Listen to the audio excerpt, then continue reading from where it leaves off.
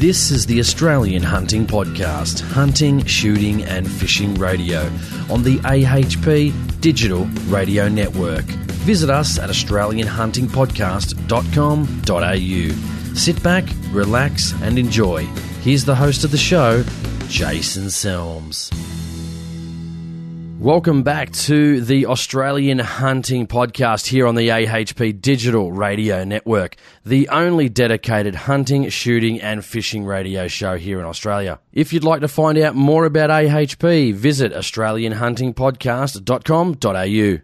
If you would like to email us, then you can go to the website and click on the contact icon, or alternatively, you can email me directly at australianhuntingpodcast@gmail.com. If you would like to listen to the Australian Hunting Podcast, you can visit the website and click on the archived podcast link. You can also subscribe to the Australian Hunting Podcast on iTunes for automatic updates. Make sure you leave a comment and rate us 5 stars on iTunes. That would be much appreciated. On Facebook, you can find us under Australian Hunting Podcast, where listeners are sharing ideas, thoughts and opinions, as well as photos and videos. Twitter.com/AH Podcast if you'd like to follow our Twitter feed. You can also check out my videos on YouTube under the name Aussie Feral Control. Alternatively, all social media links can be found on the website.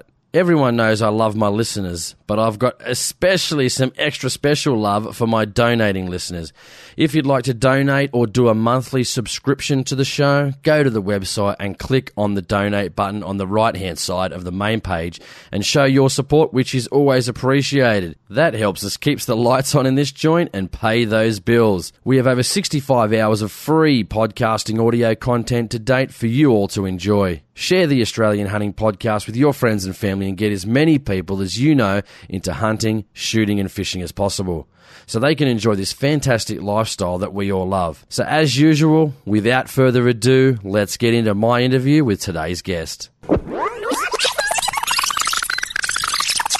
This is Rod Drew, CEO of Field and Game Australia. This is Rob Fickling from Beyond the Divide and Moroka 30. Hi, this is Col Allison, hunter, journalist for 42 years and a shooter. Hi, this is Russell Mark, Olympic gold medalist. This is Charlie Jacoby from Field Sports Britain. Hey everybody, it's Tom Knapp and you're listening to the Australian Hunting Podcast.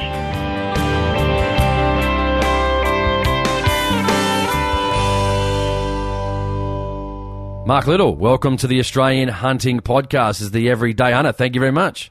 Thanks for having me. No worries. I just wanted to find out, tell us about yourself on a bit of a personal level. Hunt, shoot, fish, all of the above, and what do you enjoy?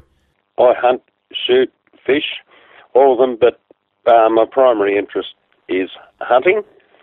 I'm 59 years of age and I started shooting with an air rifle at the age of 14, and I used to save my lunch money by 500 pellets a week and basically shoot them off throwing cans in the air. A couple of years later, through a German short-haired pointer I got involved with the German Short-haired Pointer Club. They had a clay target shoot. I was 16, had my first shoot at clay targets, and 3 months later I was number one in the Australian international skeet team for the World Championships and the Commonwealth Games. The next year I shot the World Championships again, got picked for the 76 Olympics, worked 11 years in the industry with Winchester, Custers, who were then the Seiko Lambo Bushmill agents, Artemis Sports with their fab arms. And all this time I've continued to hunt. Won a national champion of champions and down the line in 1986, but I've only shot 20 trap targets since. all my time is on hunting. Yeah. I was going to say, well, when you were a bit younger, did your family hunt? Was it a family tradition or not really, or something you just got into yourself? My father had about 7 brothers, and they would go spotlighting over summer maybe twice a year. They weren't really hunters, but one of the uncles became best mates with one of the Winchester reps, and so they started hunting ducks and quail together, and they were both a huge influence on me, and all I wanted to do was go hunting from the time I was about 14. You were mentioning you worked for Winchester and some of those guys and etc. What was it like back, in those days, working for, say, importers of those particular manufacturers? Yeah, well, Winchester in particular in those days were trying to get their share of the market off ICI or Ely. And so when I made the team for the Commonwealth Games, the managing director said give him a job, which was great, but they had no job for me. So I had ammunition, guns, expenses, and I would jump in the car and take my dog hunting 3 times a week because I had no job to do. So it doesn't do much for a work ethic, but it was a fantastic job in those days. What about Commonwealth Games and stuff? Tell us a bit more about that. Yeah, I went to the 1974 Commonwealth Games in Christchurch. I'd just turned 18. Look, really, I partied for the whole time. I came 7th. I probably could have got a place if I had have been serious, but clay target shooting was never my interest. Hunting was my interest. I enjoyed winning, but hunting was my first love. Yeah. I wanted to find out why do you like hunting? What is it about hunting that sort of keeps you interested? It's interesting. It's not killing an animal or a bird because some of my best hunts haven't involved me being able to take anything. I think it's the anticipation of locating a deer or the quail flashing or an arrival of the ducks that gets the adrenaline going and a big attractant. I think, with the exception of foxes, we eat everything we shoot, so being able to share real good game meals with family and friends is another reason why I've got obsessive-compulsive hunting disorder. And I think, too, the reward from what you put in is directly proportionate to the effort you put in. For instance, last year in America, I shot a bag of ducks in minus 30 degrees weather. I was near frozen, but it was probably one of the most enjoyable hunts I've ever had.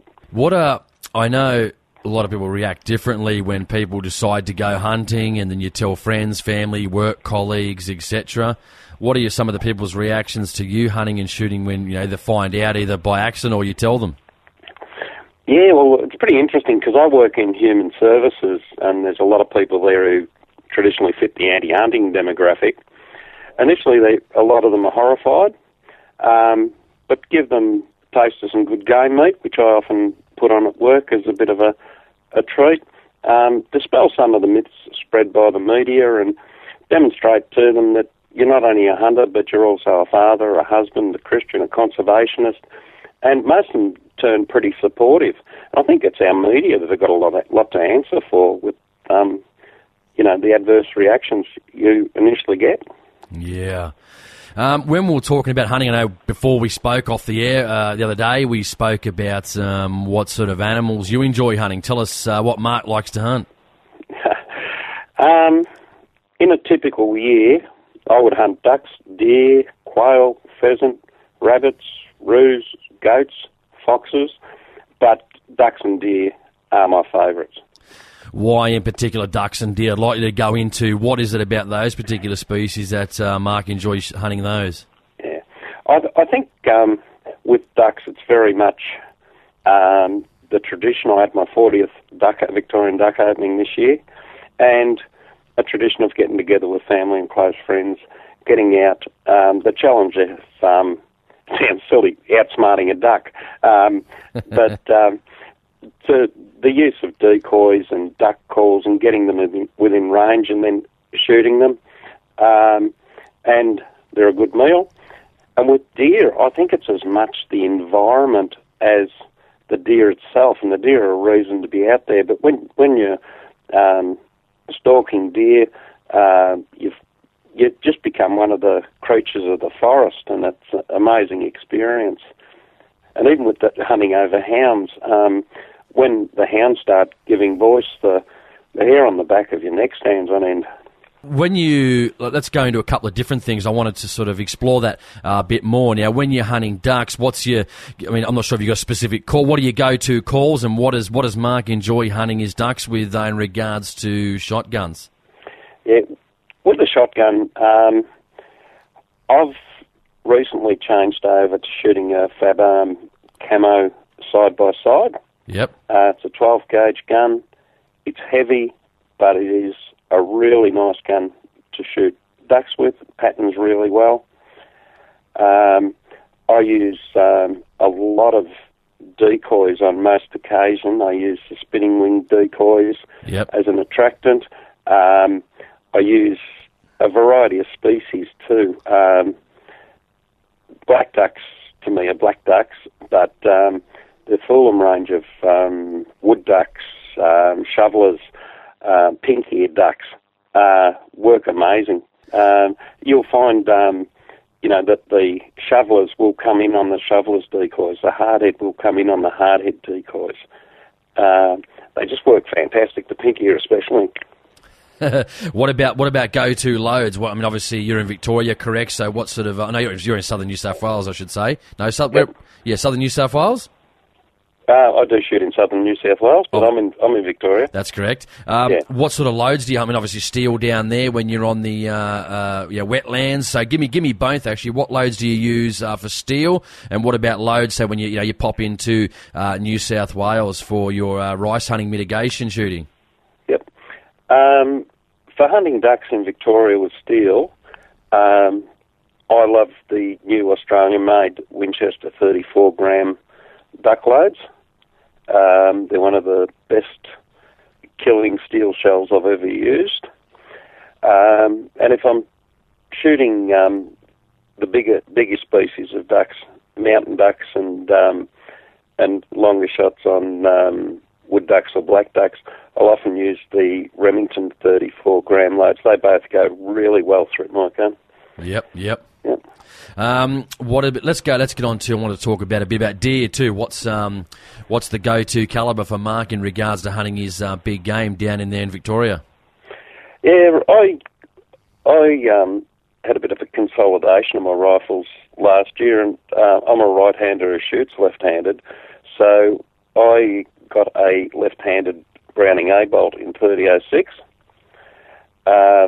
and that's my one deer rifle these days. I'll use it on anything from fallow to sambar. Right, okay. I know you were telling me before, I wanted to go into this a bit more, and I wanted to sort of discuss this for my guest too. You're part of the Game Management Authority, if I've got that correct, in Victoria, on the board, if I'm correct. Now, can you tell us about that? Yeah, I'm the Game Management Authority was commenced on the 1st of July last year, so it's only been in place less than 12 months. I'm a board member on the Game Management Authority, and there's 9 board members with varying degrees of knowledge of hunting. Some come in with financial expertise, some come in with governance expertise. But the aim of the Game Management Authority is to increase hunting opportunities, to ensure the sustainability of game hunting. We're also responsible for the enforcement, so the compliance with the hunting and the wildlife regulations. Provide advice to the Minister on hunting, pest management and some firearms issues. Yep.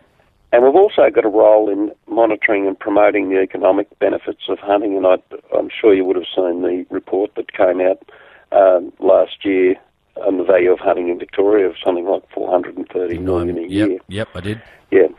So that's part of our role. We're very anxious to get some runs on the board. Unfortunately, the first 3 months it was going, we were pretty much had to set up the governance, the policies and the procedures. Then we had an action plan, which was signed off by the Minister, and then the government went into caretaker mode prior to the election. We got a new Minister, a new government, and we had to see whether she would accept the action plan, which she has, and appears very supportive of hunting. So now we can start to implement a few things and really kick a few goals. Yep. So when you just saw, how did you find out you were accepted to the board? I guess what experience and what are you bringing to the table in regards to that Game Management Authority board? Yeah, it was an interesting, because it was an international recruitment company that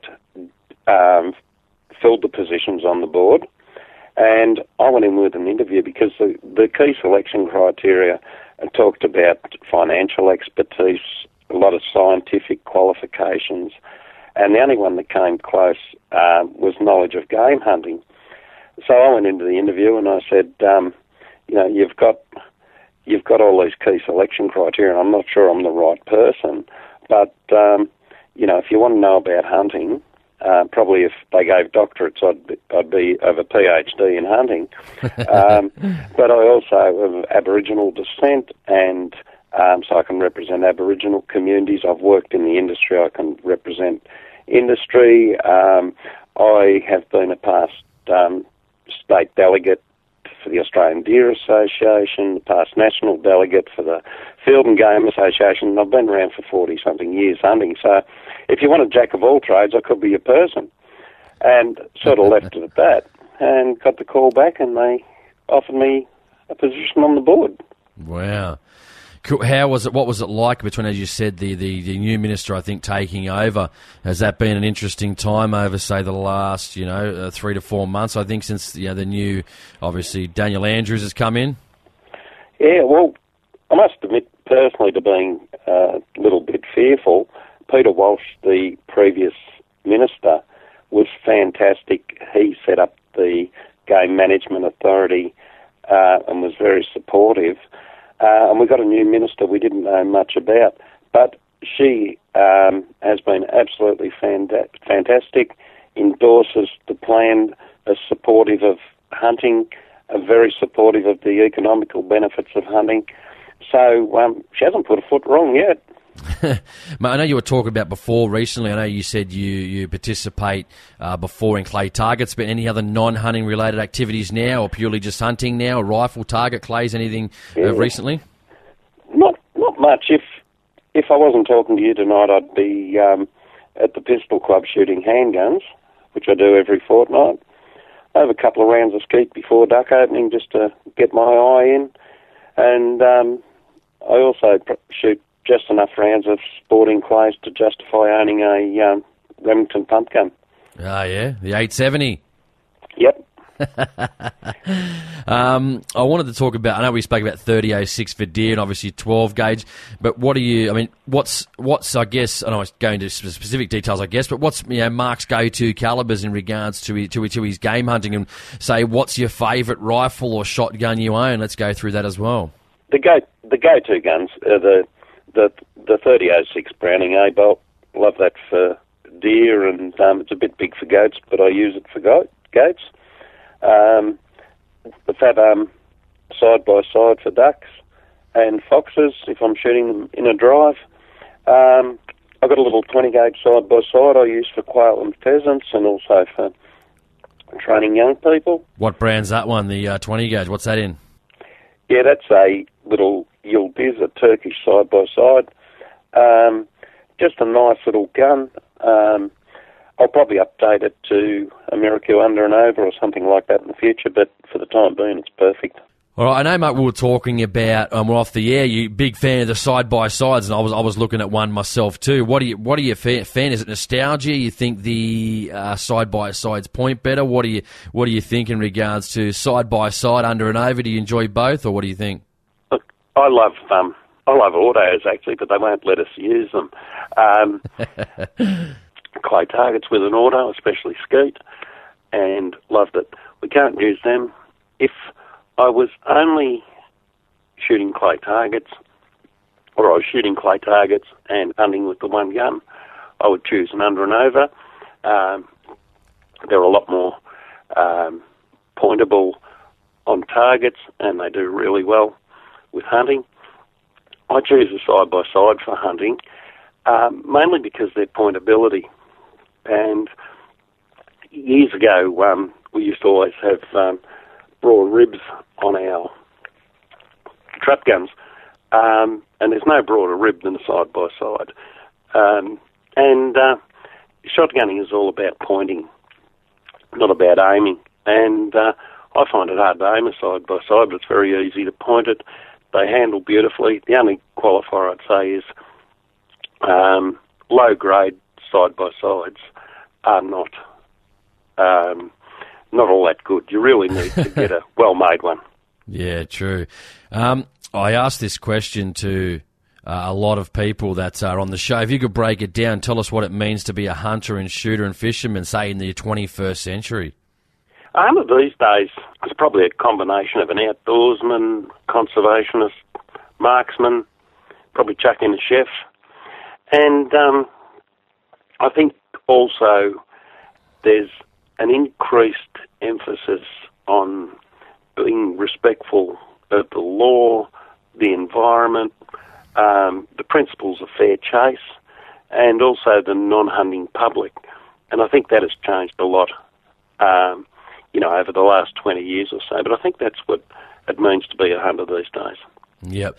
I know we were talking before previously as well. I think we asked this a bit earlier, but what is it about hunting and shooting that keeps you coming back, and what do you enjoy so much? You said I'm not sure if you said it on the show, but on the we spoke before that you hunt like something like 40 weeks a year and you've pretty much got the life. So why so much? Because you just get the opportunity. What is it about it? I'm probably fortunate that, my children are grown up and I've got some great nephews and grandchildren that are coming along that love it. I've now got the opportunity to do what I wanted to do, but couldn't do as frequently. Last year, it was 45 weeks of the year I actually went hunting. So I suppose I went fishing on the other 7. Sorry? I said, you lucky bastard. Yeah, look, I've got the best wife in the world, so that helps. I do really enjoy the preparation of game meals and sharing them.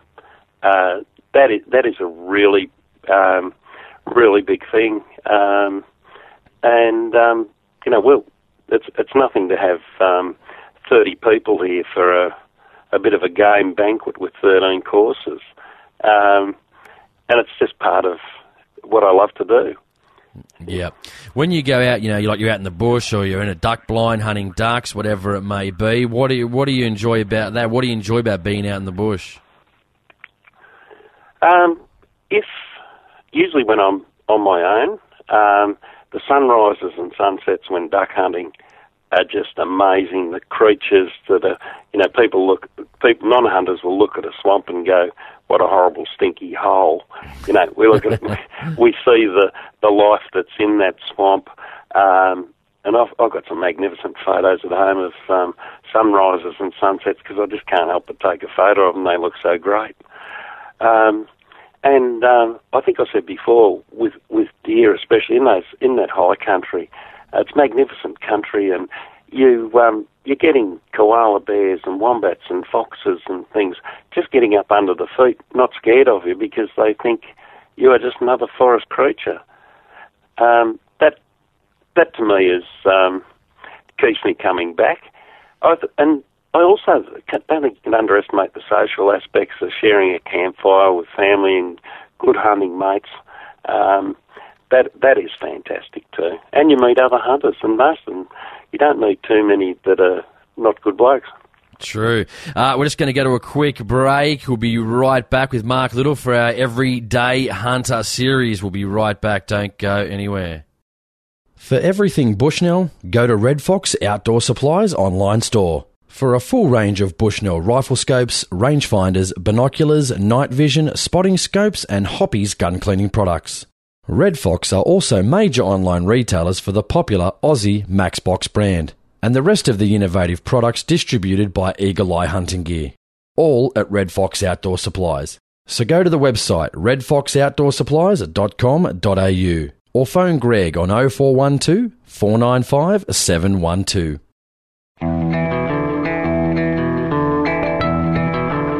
Hey Mars, did you know there's a place in New South Wales that gun owners, hunters and sporting shooters are very familiar with? Of course, Jason, that place is Horsley Park Gun Shop. That's because they've been around for 30 years and have built a reputation for being the best in the business. They have an extensive range of firearms, ammunition, gun safes, optics and accessories for all your hunting and shooting requirements. And did you know, Jason, they always have bulk ammo specials?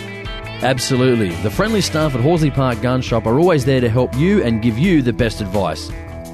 Horsley Park Gun Shop are open Monday to Saturday and you can find them on the internet at hpgs.com.au. Come and talk to the team at Horsley Park Gun Shop at 1848 Horsley Road, Horsley Park, or call them on 9620 13 13. The Sporting Shooters Association of Australia proudly presents the largest event for the sport shooting industry right here in Melbourne, the SSAA Shot Expo, May the 23rd and 24th. For the true enthusiast, the SSAA Shot Expo showcases the professionalism and commitment to safety of sport shooting in Australia. Safety and training demos, ethical hunting and conservation, outdoor and camping, archery, it's all on show. The SSAA Shot Expo, Melbourne Showgrounds, May the 23rd and 24th. Pay on the day or go to shotexpo.com.au for sponsors, exhibitors and online bookings.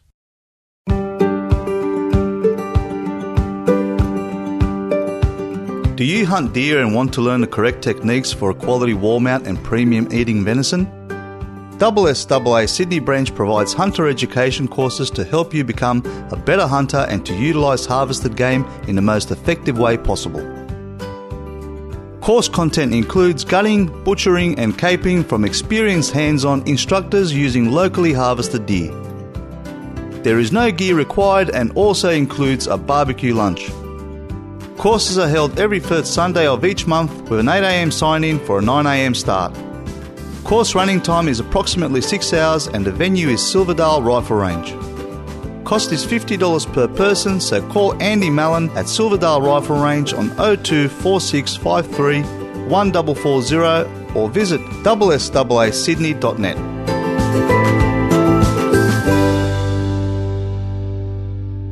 All right, Mark, I know you were talking about hunting for meat. Now, there's obviously different aspects of that, hunting for meat. You know, it's a culture. You know, some people out there, which is true, just, you know, purely about feral animal control and they don't eat their meat. Why do you hunt in particular? What particular reasons? Yeah, it's tough. As I said before, I'm of Aboriginal descent. I've probably got a background of 40,000 years of my ancestors hunting food. And I'm sure that, like myself, you know, they bloody enjoy the process of hunting that food. So it is the whole experience. The meat is like and the food is like the final stage of the hunting experience. I don't get a great kick out of hunting foxes, but I do a number of fox drives every year, especially at the local field and game branch. We do state game reserves and other properties because they are a pest and need to get rid of them. I'd much rather hunt something that I can turn into food. So, rabbits, for instance, I get much more enjoyment helping a farmer out shooting rabbits. And fortunately, too, there's so many deer getting around now that I've been getting a few calls from farmers where they've had deer coming onto their property, eating their fruit trees or veggie gardens, and it's much better to have me or another hunter come out, shoot those animals, use the meat, rather than them just get poisoned or left to rot where they're fallen, you know, when they're being culled. Yeah, makes sense. I know a lot of people, especially when you call hunting a sport, everyone freaks out. Do you think it's a sport, culture, a means of getting food, all of the above? How would you describe it? Ooh, I wouldn't call it a sport. It's definitely an activity, and it's a traditional activity. It's an enjoyable activity. It's a legal activity, and it's a sustainable activity. It's a way of gathering meat. It's a way of managing pest animals. I think it's a really good activity. But I don't, sport to me is football, cricket, that sort of thing. Yeah. How would you? I mean, obviously you've come up against this probably in your time and in your vast experience of hunting. For someone that's, say, never hunted before, shot, I mean, there's even people out there that haven't even fished before, to be honest. How would you explain to them so they could understand why you love this lifestyle so much? Yeah, I think there's so many preconceived ideas people have, usually based upon misinformation from media or teachers or aunties. And I think it's important to dispel those myths, those preconceived ideas, And I think you've got to be respectful of their views, but share your stories too and try and get them to be respectful of, we're not going to make everyone into a hunter, but we've got to, we want people to tolerate hunting just like I tolerate push bike riding. I've got no intention of doing it myself, but I tolerate it and I wouldn't try and stop them. I love taking people out shooting and hunting for the first time.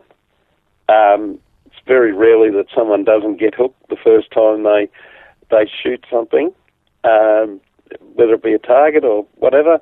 And I also find that cooking up some good game meals helps their comprehension of what it's all about. Yeah, let's talk about some of the game meats. What about the wife? She enjoy the game meats?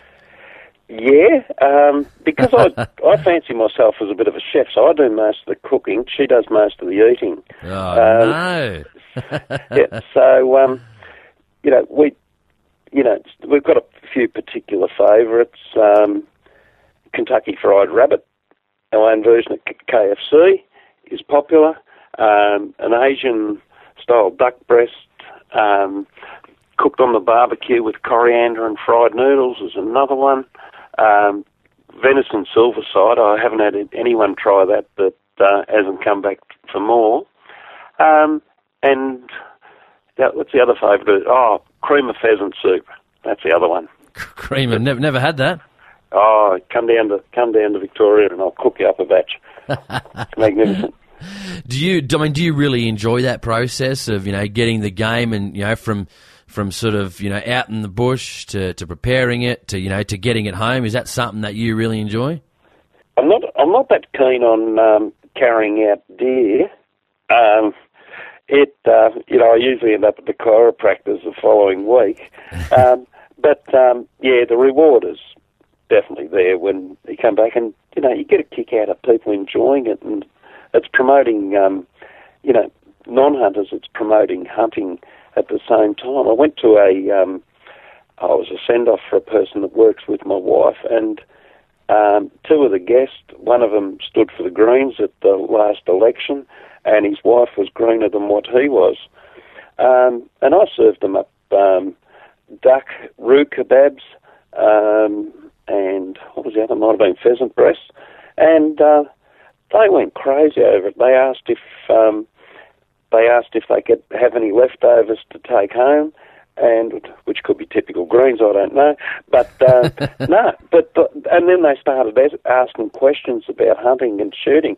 They were under the belief that things were just shot and left. So there's someone you've changed purely through a nice meal. Yeah, pretty amazing stuff. I know you were talking about some of the benefits, when you've had a call from a farmer. What do you think some of the benefits that have contributed either by hunting feral animals on public or private land? How does it help out? It is expensive to pay professional cullers to come in and remove pest animals. Poison is indiscriminate and should be totally banned everywhere. With hunters and using hunters to remove pest animals, you've got a level of expertise, you've got a level of organisation, and the game meat is not being wasted. If it's a fox, usually at least the scalps are taken, if not the skin. It's a win-win situation. Yeah. I know you said you've obviously been hunting for a long time. I mean, I want to get this experience. I'm only fairly new back into this sport. I mean, I obviously have had a licence for a long time. I only probably hunted the last 7 years. Over the span of your life and your hunting career, so to speak, what have the changes been like, say, over that last 40 years? What was it like hunting? Do you think there's too much red tape these days? Is it out of control? Is it better? Is it worse? I'd like to just find that out from you. As far as the access to places to hunt, as far as the regulations around firearms ownership, around acceptance of hunting as a legitimate activity in the public's eyes, we've gone so far backwards. It's not funny. The days of as a 17-year-old catching a train home from the city with a automatic shotgun in a gun case, and no one took any notice. It was, you may as well have a briefcase. That has all changed. But conversely too, there's some good things. When I started hunting deer in 1983, you could go out to good deer country and have 5 or 6 trips without seeing a deer, without being honked at. Nowadays, it is extremely rare to go out and you mightn't be able to get a shot, but to not see a deer. So there's a good side of it too. So, what if let's say Mark was in charge? What would he do for the future? What would he change? What do you think would be benefit, say, the hunting, and shooting community? All right, if I was king of Australia, look at the firearms first. There's that many anomalies with the current legislation. It's not funny, and they need to be corrected. For instance, I can be trusted to own handguns and a pump-action shotgun, but the government doesn't feel, well, I can be trusted to use that shotgun on anything but clay targets. I can't take it out hunting foxes or whatever, pest destruction or any other hunting, that type of thing. So when I'm king of Australia, I'd probably like to see sporting-type pump-action and semi-auto shotguns considered Category B, and probably rimfire rifles too. I say sporting type because I think the public have not yet ready to see the riot gun type pump actions, the Frankie Spaz type pump actions, freely available as the bolt action centerfire, for instance. Yep. I'd make suppressors legal for rifles. It's everywhere else in the world they're legal. You've got OH&S issues. Helps your hunting. It doesn't disturb farmers or other users of the bush. I'd certainly bring that in. I'd make self-defence using a firearm part of law too. I think it's ridiculous that you can't protect yourself or your family. And I think with some of the recent activities like the Lint Cafe and so on, it makes it all the more important. From a hunting side of things, a lot of the things are in our Game Management Authority plan. So in Victoria, we've got around 200 state game reserves. Most of them are for duck hunting. Why not open them up for duck hunting, quail hunting, deer hunting, because the deer will shift into them. And also let the shooters, the hunters, shoot the rabbits and foxes. That to me is logical and good use of public land that was paid for with hunters' money.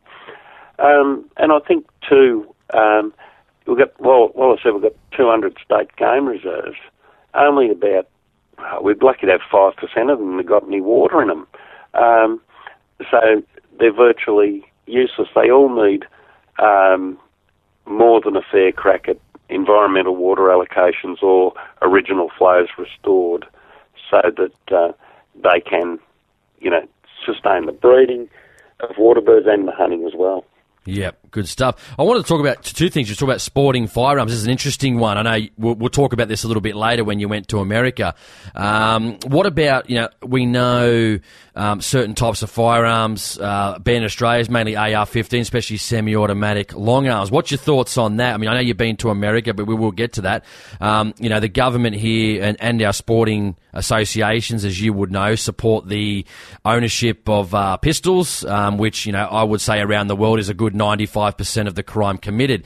Now, I know we're worried about the AR-15s, as they say, because they're being used in mass shootings around the United States, but technically it's very little. I think it's actually under 1% of those particular firearms are used in mass shootings in the United States. So at least of a 10-round magazine, was that something you would support, a sporting shooter owning, or you think the public's just not ready for that yet, or what would you do? I'd support it, but I'm sure the public's not ready for it. If you can be licensed and trusted to have a firearm, there shouldn't be any limit or restriction on what they are. Now that means, you've probably got to demonstrate that you are the right person. Yeah. And so if that's the case, there should be, it should pretty much be unrestricted. I'm not so sure about fully automatic firearms because I'm not sure that they have any sporting benefits. I've got no interest in AR-15s, but if I did, what's wrong with me having one? I'm not going to do any harm with it. You know, there's no problems with I think I saw it on Facebook the other day. It's not the number of guns we have that's the problem. It's in whose hands they are. Yeah, I was talking to a lot of friends. I got a few, as maybe you do too. I got a lot of friends in the United States, and it's becoming very popular now. People say, "Well, who uses an AR-15 to hunt?" And I said, "I don't know. Probably there's actually more gun owners in the United States that use ARs for hunting than there's actually gun owners in Australia." So I mean, it's getting pretty popular. Oh yeah, and you know, they talk about the US gun culture like it's a bad thing. I wish we had it. Why is that? Tell me, explain. Actually, let's go into that before we go to the next one, Mark. Tell me, you went to America, you really enjoyed yourself. Tell us what you did and what you mean by that statement about the American gun culture, yeah. Yeah, well, really, we spent 7 weeks there and really spent just about all that time in Colorado where we have family friends. The way they manage wildlife over there is something we really need to learn. I saw mule deer every day. I saw elk, white-tailed deer, and pronghorn antelope at least once a week. Now, I had a permit to hunt on a property, but not where I was seeing the deer. And they have all these walk-in reserves. I think in Colorado there's something like 200,000 hectares of what they call walk-in land, where licensed hunters can go in and they can shoot quail, they can shoot pheasants, they can shoot turkey, they can shoot deer, they can shoot ducks, and they're all leased off farmers, and the farmers get a tax concession for leaving this land aside and allowing access to licensed hunters. These sorts of things we could learn from. They're very law-abiding people over there. Everyone... Now, I didn't go to Los Angeles, New York, or Chicago, the big cities, but everyone over there seems to hunt or fish, or if they don't, they support it. They're right into the concealed carry of handguns. All the locals, like I shot ducks over there, I shot scale quail, I shot bobwhite quail, I shot pheasants, and what else did I shoot? Sure. Oh, that's right. I wanted to shoot a turkey before Thanksgiving, but I never saw turkeys until the day after the season closed. They're very law-abiding, so you know, there's no poaching or shooting something the day after the season over there. Yeah. But every person I hunted with, and these are just everyday hunters, I suppose. Perfect. Well done. Touché. Yep. They all carried handguns. And they said, we've got a right to feel safe. We've got a right to self-defence. We can choose to use it or not use it, but we don't want to be victims. And they also don't trust their government wanting to take them as well. So that's part of it. But, but most of them you would never know they had a concealed firearm. They don't flash them around or anything like that. And from seeing it, Mark, from seeing that firsthand, what was your thoughts on the people in particular? Because obviously a lot of people that maybe listen to my show never been to the United States. I mean, it wasn't chaos, was it? What was the general feeling about the people you hung out with? Just normal people? Oh, normal people, love their hunting, love their shooting, love their firearms. They weren't scared to spend money on them. I can't say the people I went with were the best shots in the world, although there was a couple of reasonable ones. They just live for it. And to go into Bass Pro or Cabela's and see the range of equipment they have, it's just amazing. Yep. Talking about that, I mean, obviously they're very proactive over in the United States about, defending their culture, their firearms ownership, everything to do with that, their hunting. What can Australians do to protect their firearms ownership here in Australia? Because we generally can be fairly apathetic, so what do we need to do? I would say extremely apathetic. I think hunters in Australia are the most apathetic group I've ever seen in my life.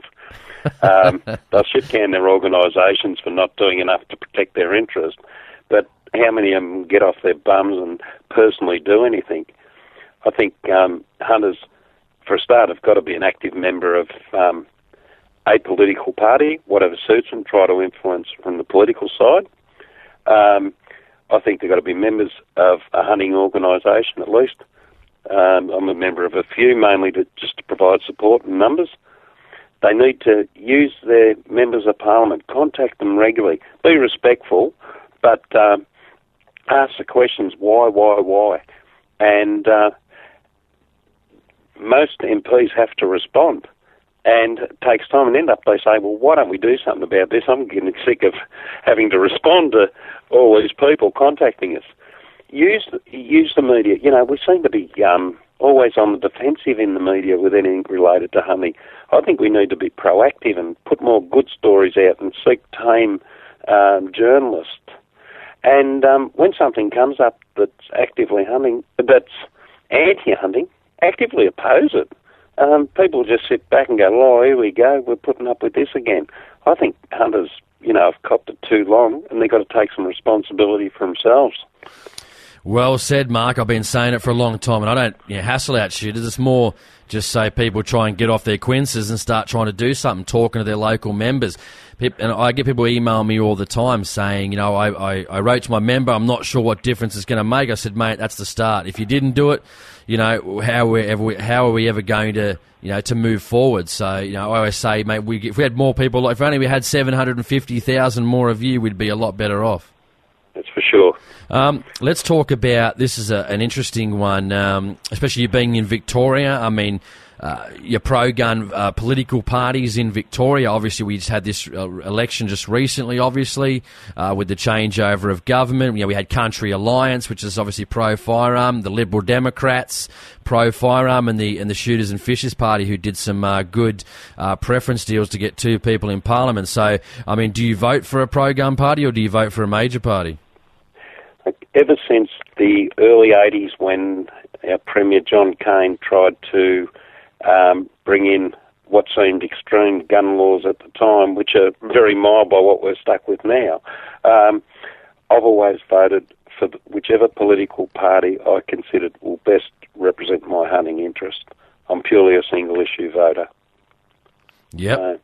Yep. So, I would not. That is the primary reason they could say, we're going to put the price of petrol up 300%. I wouldn't care as long as they supported firearms and hunting. Yeah, with you. I mean, if you don't have to answer if you don't want to. Do you feel you want to share who you voted for at the election, or you prefer not to? Or? Yeah. Where we were in the country, it was a matter of who you could vote for. We didn't have a Shooters and Fishers Party representative in the lower house. And given the Nationals' support of hunting in Victoria, in the lower house I voted Nationals, and in the upper house I voted Shooters and Fishers. Okay, good, yep. Because we know, I'm not sure if you... Sorry, go on, yep. I was going to say Daniel Young is our Northern Victorian representative, so hopefully my vote helped. And we've seen Bridget McKenzie, who I actually did an interview with just a couple of weeks ago. I haven't released that one yet, but I interviewed her from the Nationals as well. She's been fairly vocal if you've heard her on Facebook and seen her around doing her parliamentary speeches on hunting and defending hunting. It was a really good show, so hopefully you tune in for that one. So she's been doing a great job. Yeah, well, Bridget is one of our... she's actually based in Bendigo, where I am, and she is very keen, asking lots of questions about hunting, shooting. She asked a mate of mine to give her some tips before she went to the annual politicians shoot. She's a real winner, and Daniel Young and Jeff Borman in Victoria, they're working their guts out and doing real well. I wanted to ask you, I mean, are you happy? I mean, obviously, Shooters and Fishers are only new. Obviously, Nationals aren't new. Are you happy with their performance? Are they making progress in the political arena that you'd like? What do you think? Look, I have a fair relationship with both Daniel and Jeff here in the Shooters and Fishers. They are really working hard. They are kicking goals. They're taking advantage of the fact that one day the Labor Party may need their vote to get something important through. They are doing real well. They're getting out there, they're mixing with the hunters, they're mixing with the hunting organisations, they're finding out what people's wants are, and they're getting in there and fighting tooth and nail. You can't ask for more than that. The National Party, when they were in power, they did some good things, especially Peter Walsh, but I think they were held back by their city Liberal colleagues, and I don't think that helped them. And as I said before, so far the Labor Party's been very supportive of hunting, which was a bit of a surprise to me. Yeah, what do you think these parties, I mean, obviously around the state, or even just in your state, but around the country nationally, what do you think our political parties, whether it doesn't matter who you vote for, what can they do better in the future? What would you like to see? The National Firearms Accord, that's got to be reviewed, and common sense changes made to it. They can't continue to assume that firearm owners can't be trusted. And a lot of politicians are hanging their hat on what a wonderful thing it was. I think it was the greatest injustice that's ever been inflicted on Australians. So I think that Firearms Accord's got to be reviewed. I don't believe, and as part of it, you've got to look at the value of gun registries. They're very expensive to run, and what do they actually achieve? And even within the Firearms Accord, there's lots of little regulations that could probably be tweaked at a state level if there was the goodwill of the state governments. Fantastic. Mark, on this show, we do 5 questions in under a minute. It is a bit of a fun segment. So do you think you're going to be able to take the challenge? Yeah, I'll take the challenge. I don't know about a fun segment. It might be fun for you. I'm not sure about the poor interviewee. All right, I'm going to start it when I start asking the first question in 3, 2, 1. In 5 words or less, what hunting means to you? It means major part of my life. Okay. Favourite game species of all time to hunt? What is it and why? Sambar deer. They're just so wise and...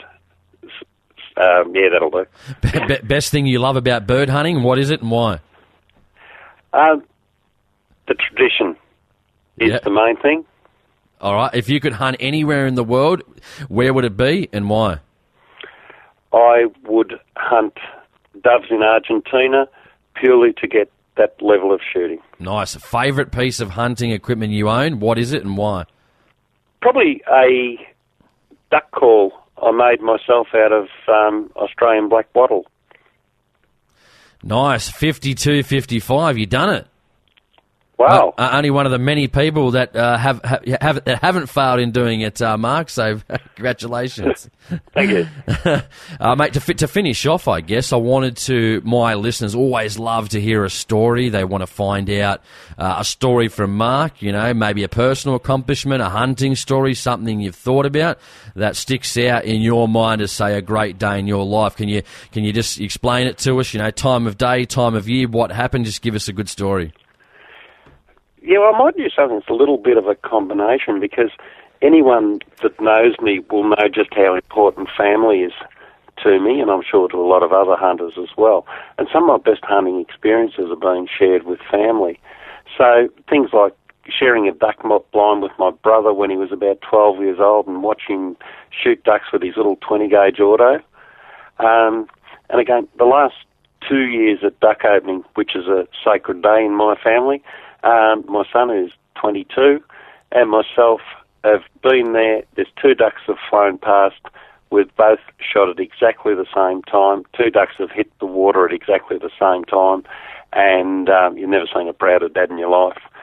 I think I took my wife duck shooting once, and just so that she could experience Herd Swamp up near Kerrang, which I was involved in renovating after a bushfire. And to see her sitting there, all camoed up, she wasn't shooting, she was taking photos, but watching me, they're things that really stick in my mind. They're really good memories. I wanted to talk about that. You didn't mention your son before. Have you got children? Have you got them into hunting? Are they into it? Not really, yes or no? My son doesn't share my passion, but he doesn't miss duck opening, and he'll come out hunting with me if I can assure him that he will get good shooting, and he won't have to wade through too deep a mud, or that I'll bring my share of the decoys in. Yeah. He doesn't like the hard work, but he loves getting away. He loves the social side. I think he likes being with his old man, and he loves to hunt ducks, and he's a very good shot for someone that shoots so little. Yeah. Only one son. Any other kids? No. One son. I've got 2 daughters and a stepdaughter. My 2 daughters had a little dabble in shooting and hunting, and now have no interest. My stepdaughter started showing real interest. I was given a Italian Lucchini side-by-side shotgun and a 22 pump-action American Noble, I think it was. Anyway, I brought them home, and they were a bit rusty, and she said, she had looked at them, and she said, can I help you clean them up? I said, well, you can clean them up if you want, altogether. So I gave her steel wool and oil and stock refinish and so on. She cleaned them up beautifully, and I said, okay, you want to get your shooter's license, you can have them. And she said, great. So she studied, got her shooter's license, passed her waterfowl identification test, got her game license, and next thing, she was pregnant. So she's had another baby close on. So she hasn't really got to shoot them outside of, having a bit of a plink at the range here and there. But she's very keen to get out hunting. With a 6-year-old and a 3-year-old, she's struggling a bit, but I'm taking the 6-year-old out duck hunting with me on Saturday morning. He loves it. He won't be, he's too young to shoot, but he'll be in there taking it all in and all camoed up. So looking forward to it. Mark, I guess the last question I wanted to ask you, if you could impart one last piece of knowledge on our listeners that listen to this show, what would it be to finish off? Oh, I'd say go out hunting often and stay out late if you want to get results and to maximise that hunting experience. Mark Little is part of our Everyday Hunter series here on the Australian Hunting Podcast. Mark, thanks for your time. I really do appreciate it.